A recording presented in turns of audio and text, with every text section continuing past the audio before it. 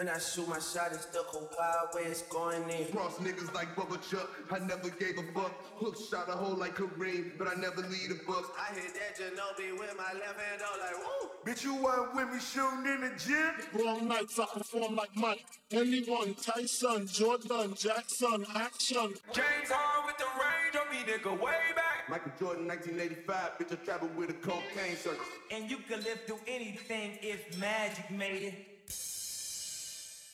A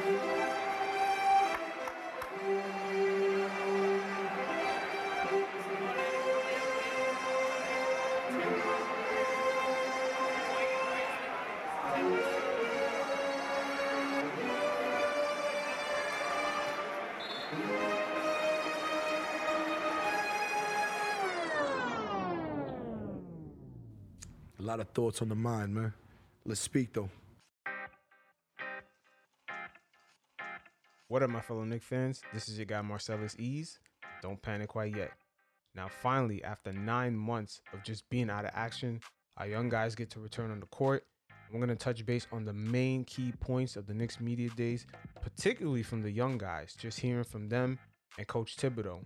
And I also touch base on this year's deep roster construction, not only by the Knicks, but many other teams throughout the league, because not only everyone's going to be battling injuries, but they are going to be battling players fighting through this flu virus that's going around. And of course, last but not least, I know I've been telling you guys for a while now, I'll touch base on the Brooklyn Nets and their branding, and a lot of key mistakes they made when they first showed up in Brooklyn, as this season will be their first season in a real attempt to try to snag some of that New York market away from the Knicks. But unfortunately, because some of the branding mistakes they made when they first showed up in Brooklyn, they'll kind of forever be stunted in a certain position. But before I get to my quick hits, once again, I know you guys have a lot of different hobbies, interests. You guys check out my weekly gems below in the description. There's a lot of different articles, books, music playlists, a lot of things you could download straight into your phone to keep you in the know. So you guys check it out. Before I touch base on the Knicks Media Day, I just want to say special shout out to the Knicks for not falling into no Russell Westbrook trap. I mean, Jesus Christ, the media hyped him up so much and nobody wanted him the whole time, but they were trying to shame the Knicks onto taking him.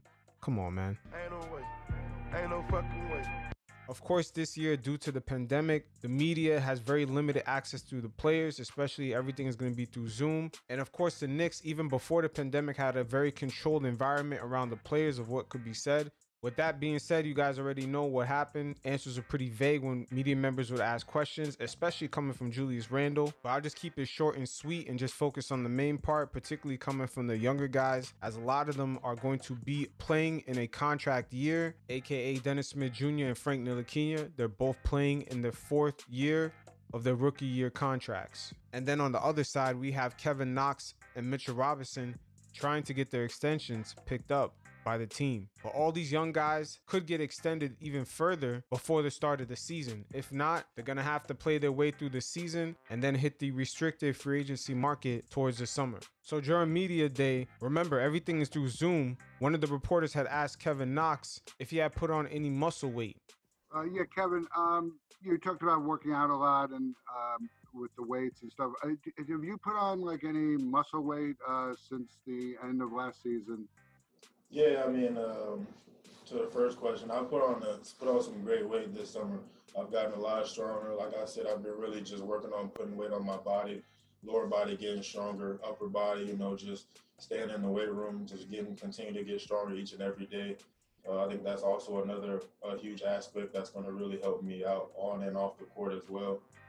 With Kevin Knox this season, I'm telling you, it's going to be really interesting because if you look at the position he was drafted under, which is power forward, the Knicks went ahead this season and drafted another power forward in Obi Toppin. So Kevin Knox is at a very unique position right now where he's going to have to really prove himself with not that much time due to the shortened season and the depth chart. I mean, you got Julius Randle. You're going to have to also battle with the new rookie that was drafted. And for the most part, he's going to have to really answer some questions this season.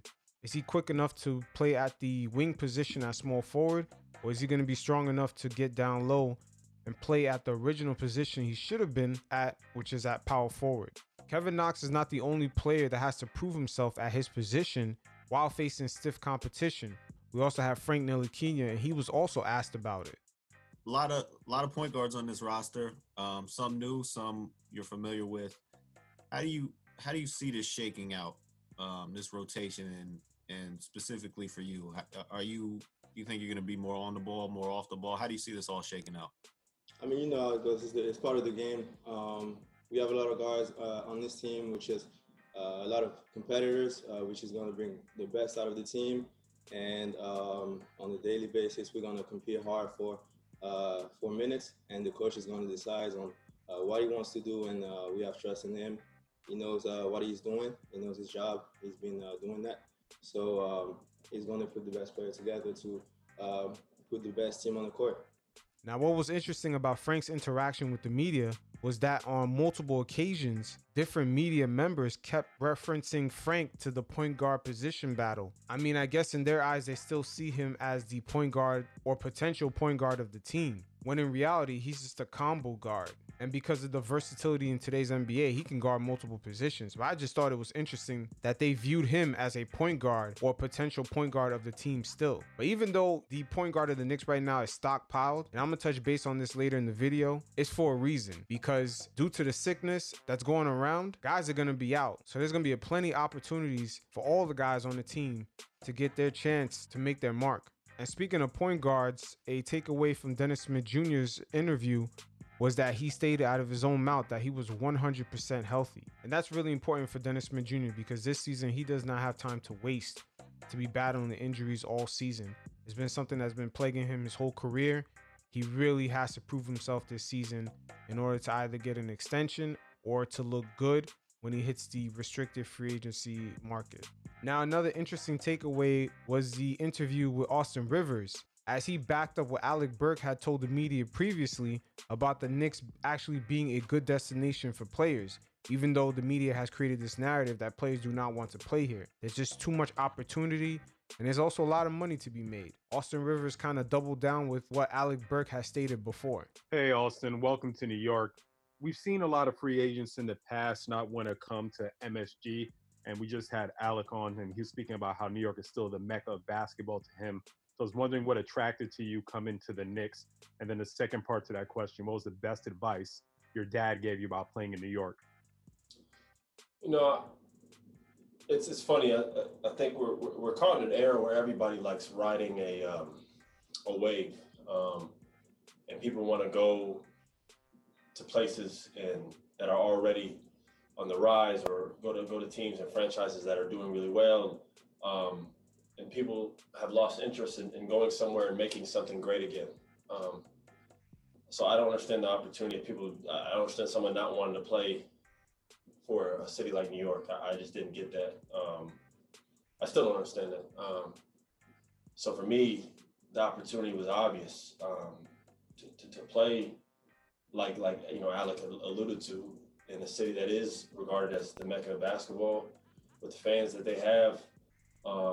You know, why not try to be a part of something, you know, special? You know, everything right now is headed in the right direction. You know, from the hiring of the coach to the hiring of the management and assistant coaches, and you know, the picks that they drafted and the players that we've established this year. You know, we're building.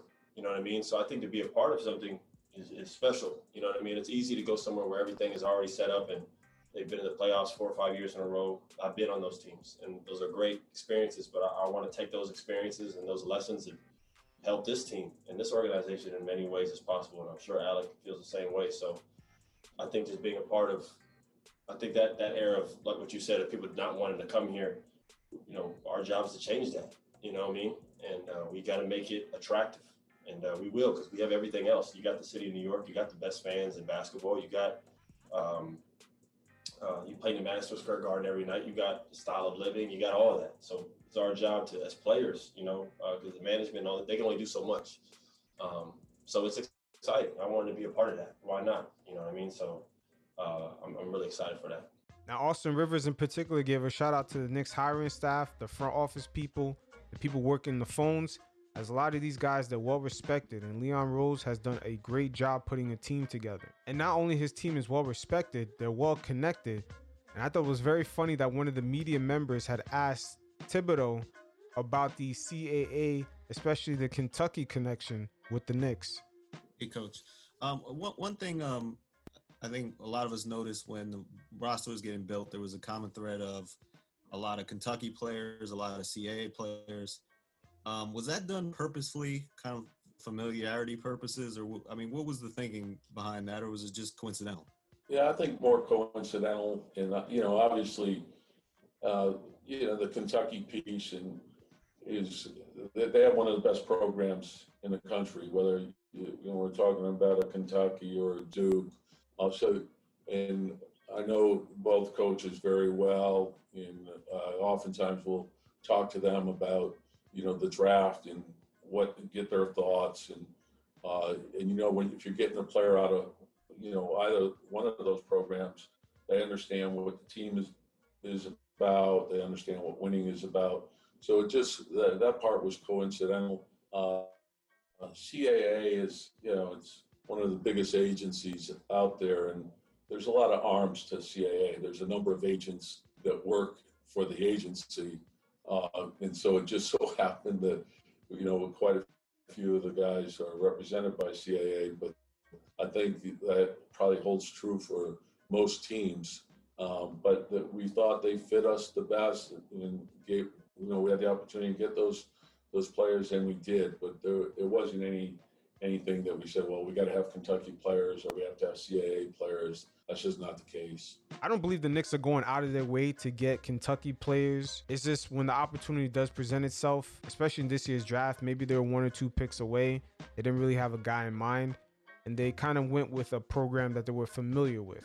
The only thing I'm hoping is that they don't kind of play out the same situation when it comes to getting free agents. If a guy is maybe he's on Clutch Sports or a different agency, hopefully they don't play favoritism towards constructing the roster according to what agency a player is signed to. That's the only thing I'm afraid of. But speaking of agencies, Mitchell Robinson, I believe he fired Rich Paul from Clutch Sports. So he's no longer affiliated with that. So it'll be very interesting to see how that plays out, because once again, he has to be in negotiations with the Knicks this season, either to get that extension before the season starts, or he's going to hit the restricted free agency. So regardless, they're going to have to be in deep negotiations into what his future is with the team. Now, looking at the NBA scheduling, this shit is really interesting what they did to the Knicks here. I mean, I'm going to get right to it here. They gave the Knicks 7 back-to-backs on the first leg of this scheduling, which I don't understand. I'm looking at other teams, whether they were competitive last year or they weren't. They don't have nowhere near the back-to-backs we have. For example, of course, the Lakers are going to be on national TV a lot. They gave the Lakers 4 back-to-backs. They gave the Bucks 3. But the Warriors didn't even make the playoffs last year, and they gave this team 4 back-to-backs. Dallas Mavericks, they got eliminated in the second round. It's a young team. They got 3 back-to-backs. The Miami Heat got 3 back-to-backs. The Clippers have 5, surprisingly. But we have 7. That's unfucking believable. 7 back-to-backs to start off the first leg of the season, in which players had a short time to get into game shape. The preseason is short. I mean, guys have been practicing dolo, having Zoom practices for the past 9 months. I'm not understanding why all of a sudden we get tossed this type of schedule just to start off the season. And our players have been off for the longest. They're the most furthest away from being in game shape compared to other teams that were in the bubble. But yet we get tossed this 7 back-to-back shit just to start off the season. And it's not like a lot of these back-to-backs are spread out. Yeah, on the scheduling, there's too much of just 4 games in 5 days for the Knicks. I mean, just looking at the other teams, their back-to-back games are really spread out throughout their calendar for the first half of the season. You know, having a deep depth chart this season is going to be very crucial. That's why I was stating earlier about the roster construction this year. It's going to be very unique because these teams have to be very deep at multiple positions due to the virus that's going around, because some of the players are going to be out not only for injuries, but also due to the virus. So being deep at point guard this season shouldn't affect the Knicks. Being deep at power forward shouldn't affect Kevin Knox still getting a chance to, show what he can do. Same thing for Dennis Smith Jr., Frank Ntilikina, because the 2020-21 season is going to be really important for teams to have serviceable guys, because we're seeing players like Matthew Dellavedova getting signed, JJ Barea, Trey Burke getting a long deal. So all these types of signings with these serviceable guards, and even Tyler Johnson, even he got signed. It's showing that teams need to be deep and have, at least players that are capable of getting and playing some minutes. So that's why a signing like Alfred Payton for the Knicks is going to be really crucial this season, because once again, guys are going to be out, not only due to injury, but due to this virus that's going around. And also with this fucked up schedule they gave us for the first leg of the season, this is going to be really important. I still can't believe we have 7 back-to-backs. And most of the back-to-backs are pretty much 4 games in 5 days. Right about now, we're going to start to change the pace and change the style. I don't just speak to just say words. I feel like every time I speak, it has to mean something. Either it has to be some sort of information, some sort of detail, or some sort of, key to something. Like, I don't want to just say things that don't mean nothing. Because you don't want to just sound good to sound good, It's got to be something, Like, it's got to be something behind it. The foundation got to be strong.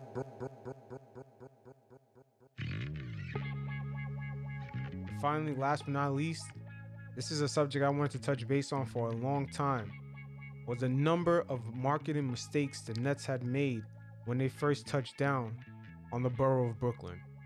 And even with the additions of Kevin Durant and Kyrie Irving, it's still not going to correct all those mistakes that were made, because it kind of left an imprint on the consumer's mind, aka the fans' mind around the city, on what kind of product the Nets are in comparison to the Knicks. You see, it's almost like a science in approaching selling a product in a market that's already dominated by a similar product. But with the Nets, this is a kind of a multi-layered complex issue, as it pretty much involved the owner who was not from the American market. Then when the Nets first showed up, they allowed players who had no understanding of what Brooklyn was to speak on the borough. And also another strike they had going against them was making the Brooklyn Nets look like another city's rival team, aka the Boston Celtics. And finally, I'll touch base on probably their most biggest mistake, which is an off-the-court thing, which was the most wasteful thing you could ever do in marketing, is trying to change the minds of people. The Nets should have realized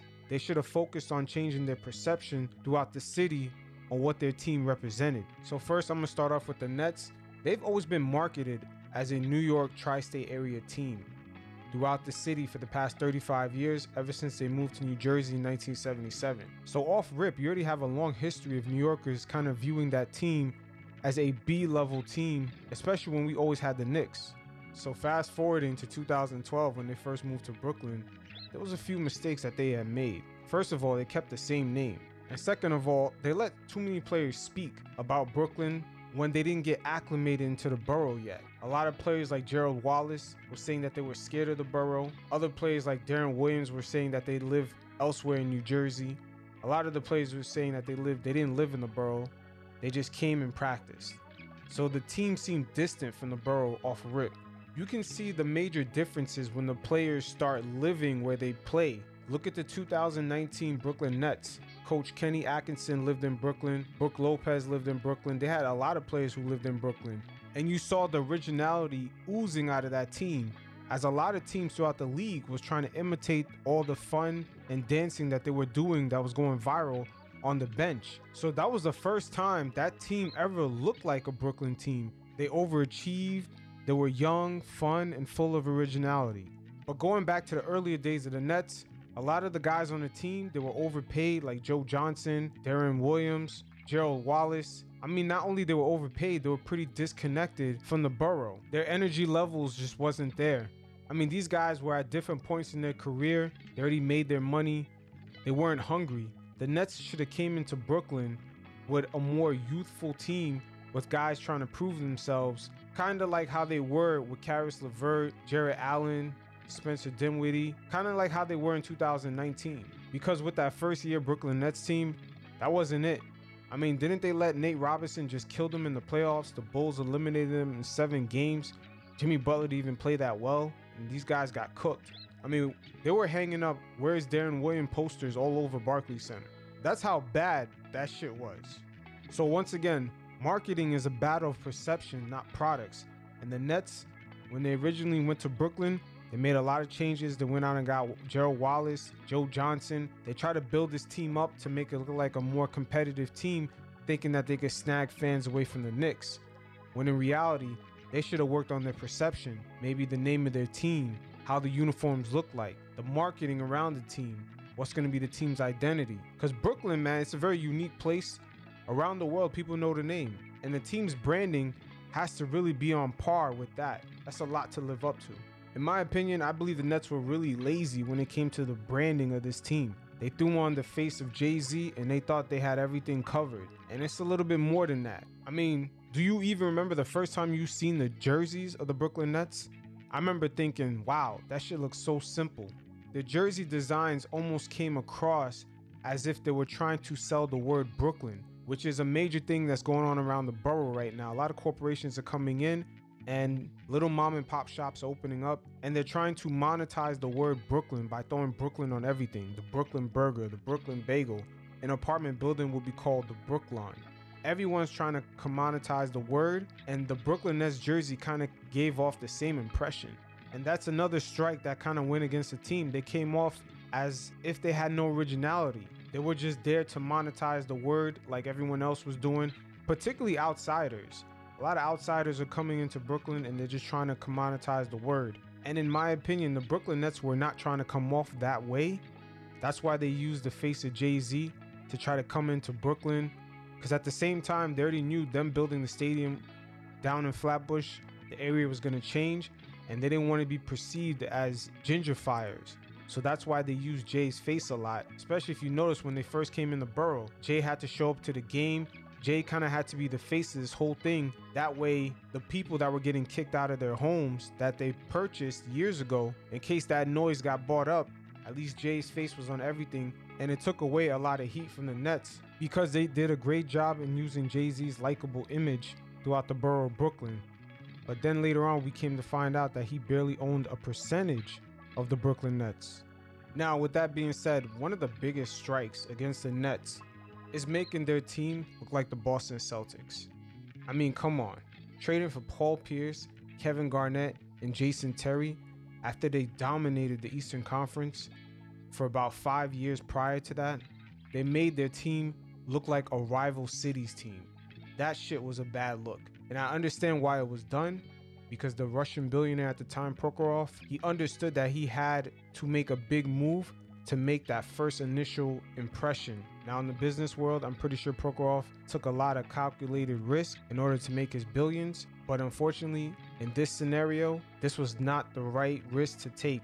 And not only did that stunt the Brooklyn Nets on the court, but it stunted them as far as perception. Not only they're known for losing, the team looked like a bunch of outsiders. You had Kevin Garnett and Paul Pierce posters hung up everywhere around Brooklyn. It just looked like Brooklyn was repping a Boston Celtics team. Now, for those of you watching on YouTube, look at this Sports Illustrated cover with Paul Pierce, Garnett, and Ray Allen as Boston Celtic members. Now look at it fast forward with Garnett and Paul Pierce wearing Brooklyn Nets jerseys. This does not signify Brooklyn. Brooklyn is a place of originality. They don't do copycat shit. Now look at this advertisement outside of Barclays Center with Garnett, Pierce, and Jason Terry. That does not look good. That does not look good at all. I mean, anyone with any common sense, especially if they were from New York City that worked for the Nets around this time, would look at that and be like, this is not good branding right here. We look like a rival city's team. How the fuck can we build on this? You see, there's a hierarchy when it comes to certain goods or services or just brands in the back of people's minds. You could say it's almost like an imaginary ladder.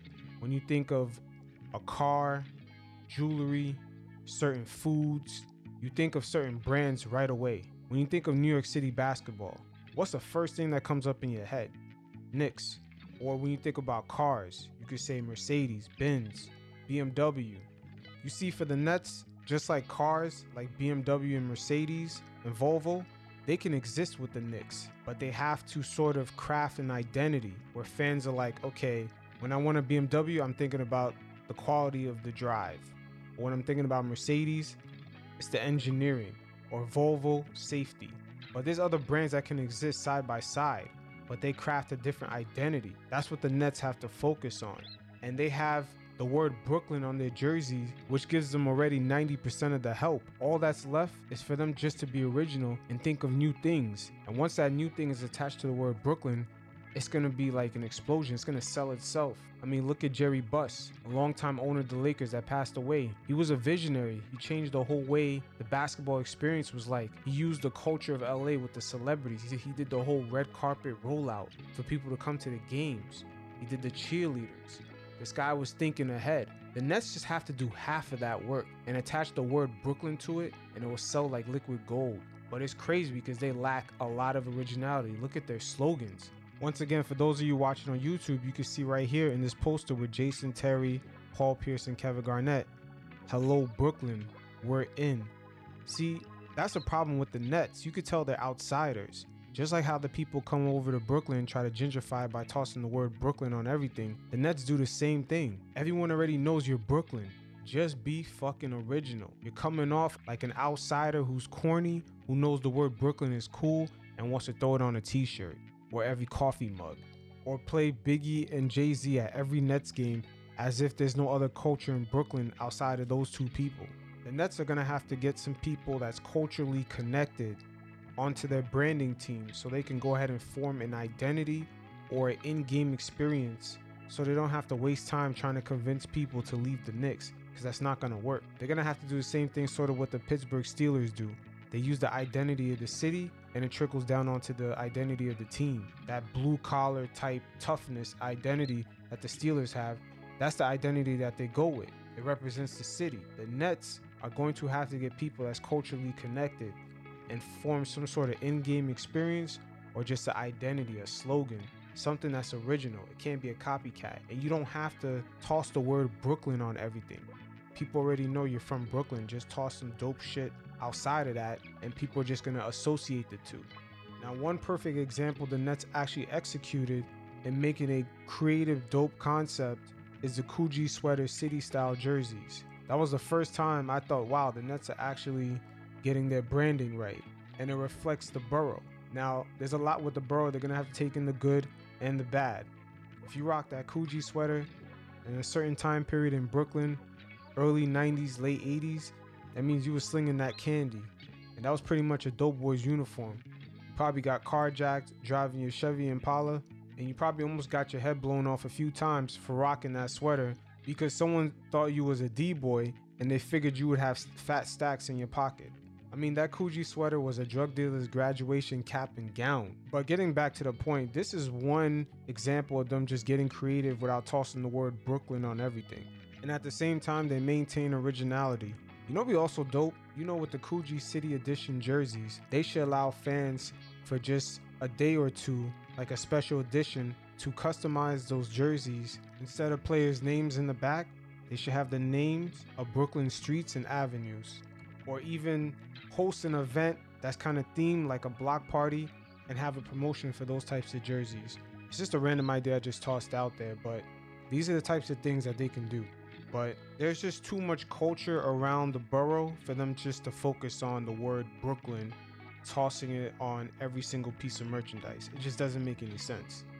The Nets are going to have to think outside the box because they're always going to exist sort of the same way Coca-Cola exists with Pepsi. People automatically think of Coke over Pepsi, but Pepsi's still making their money, but they're second best. It won't matter what superstars they get, even if they have Kyrie and KD, it won't matter. They'll still be second fiddle to the Knicks. I mean, shit, even speaking of Kyrie and KD, those two guys, the perception of those two guys is really quirky. And I think the Nets, to soften up their image, that's why they have Steve Nash as a coach, because he's a well-liked guy.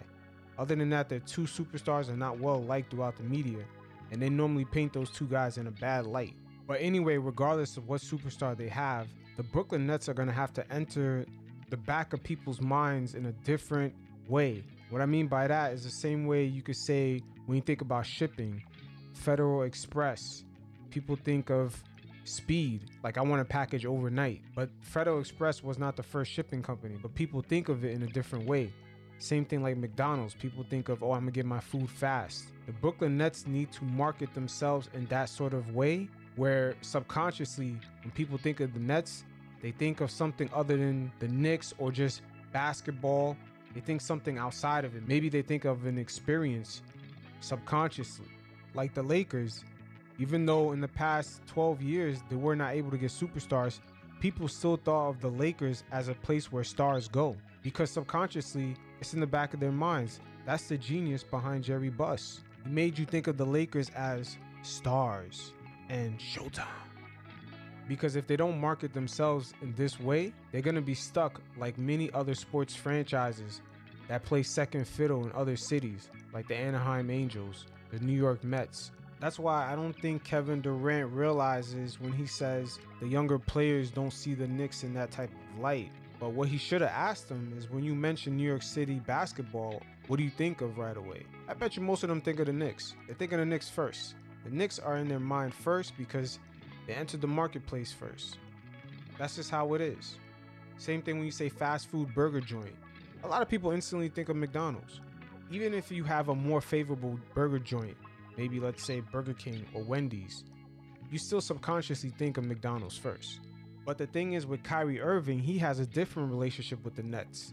Kyrie Irving is a Jersey kid, and when he was coming up through the different leagues or ranks, he played against a lot of city kids, which he said they were trying to play him off like he wasn't good enough because he was from, the Jersey suburbs.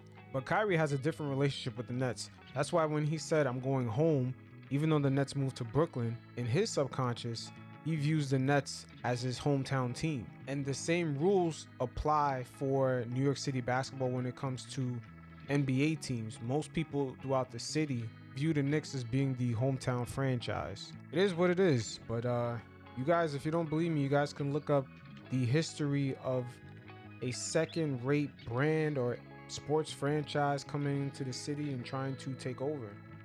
Historically, the odds are not good.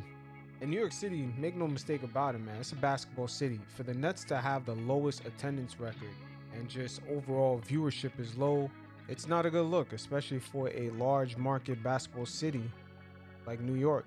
But I'm telling you, a lot of it has to do with the way the Nets branded themselves when they first arrived. And if you don't believe me, look at that 2018-19 season. The Nets had Jared Allen, Allen Crabbe, Rondé Hollis Jefferson, D'Angelo Russell. They was doing all that dancing. It was a pretty good season for them. And they won 9 games in a row, and they were struggling to get fans to show up. I mean, during that 9-game stretch, Jared Dooley was on Twitter asking fans to show up to the games, just begging them, please come to the game, support us. We won 9 in a row. All this is on record, man. When you're in a position like how the Nets are in, trying to take over a first-place brand in the marketplace, there's a certain science, a certain way you got to play that game. The game is a game. Always. Until next time, you guys stay safe. Peace.